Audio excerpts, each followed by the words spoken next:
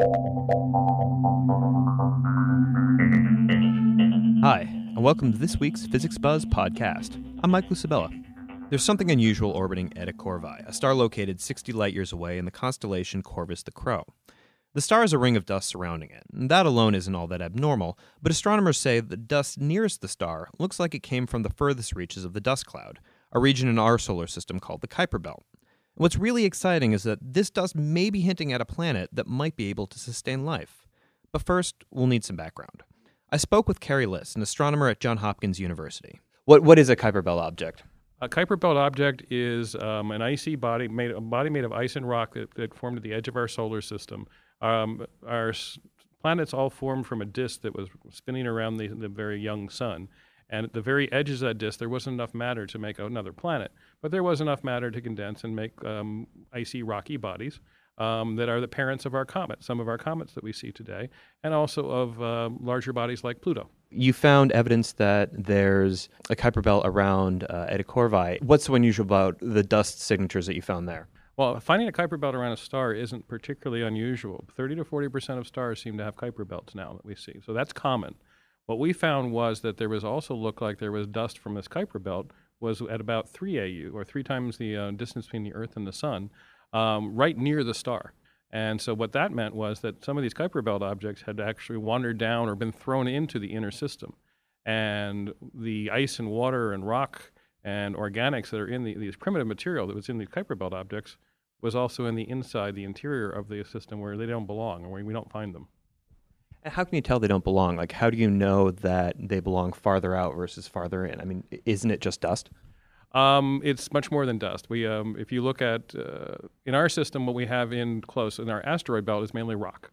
That would be the most common asteroid we have is what's called an S-type asteroid, which is basically rock with a little bit of metal thrown in. The second most common is called a C-type asteroid, which is rock with a little bit of carbon, but no water, no ice. And what we're seeing here is very, very different from either an S-type or a C-type asteroid, a stony-rich or a carbon-rich asteroid. And we're seeing definitely something that looks like it was a giant comet or a Kuiper Belt object that was thrown into the system. I should also say it could be bodies. We don't know. How is it you're able to tell that? Like, what do you see, and how can you extrapolate that?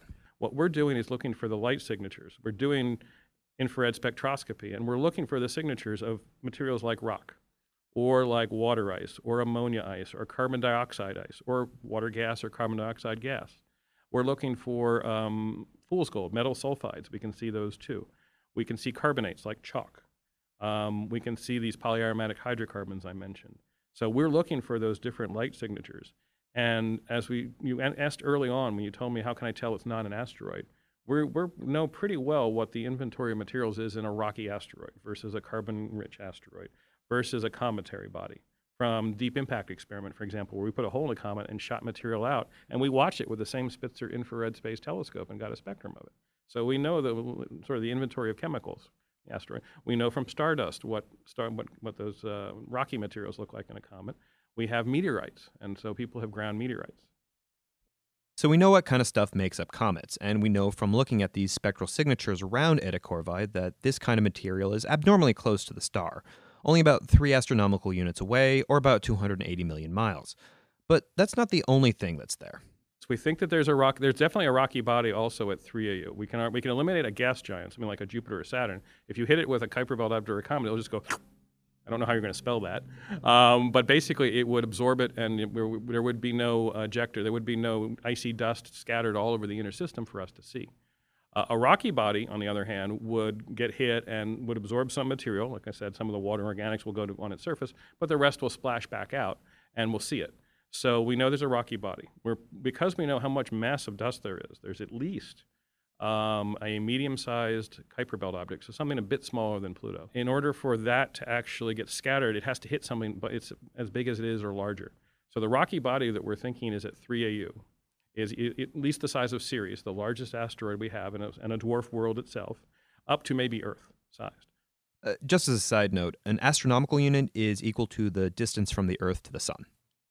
I should point out that the place that we're seeing this dust is the 3 times the distance between the Earth and the Sun is where you would put an Earth in this system in order to have Earth-like temperatures. The star is much hotter than ours. So you have to back away from it in order to have liquid water and nice balmy breezes. And 3 AU, 3 astronomical units, is about the right place. What we're seeing, if you will, in large scale, is the delivery of water and organics from a Kuiper belt to a body at 3 AU. So in what we call the terrestrial habitability zone. So the place where life would be very happy to live. And so it could have been that we found dust at 5 AU or 10 AU, where it's way too cold or or where Venus and Mercury, but we got lucky in the system. Is that really even possible? It sounds pretty fantastic that comets from the furthest reaches of the solar system could deliver liquid water and other building blocks of life. But believe it or not, you don't have to look too far to find another planet where that probably happened. Everybody has the idea that the Earth formed as a glowing, molten, rocky ball. That's perfectly correct. If you just figure out the simple amount of energy it takes to assemble the Earth, the gravitational energy, it's 10 times the energy it takes to melt it. So the Earth was a glowing, molten, magma ocean-covered ball for many, many millions of years. And in that time, you would have removed all water, evaporated all water, all organics, all the things that we know of on the surface today that would be useful, life uses in order to make more life. And so you need to bring that after the Earth has cooled.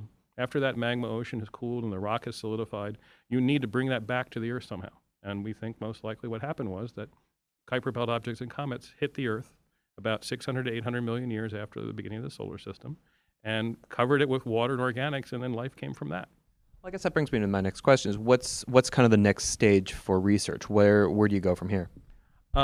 Because we've just been presenting this result this week, I've been repetitively getting 2 or 3 very good questions.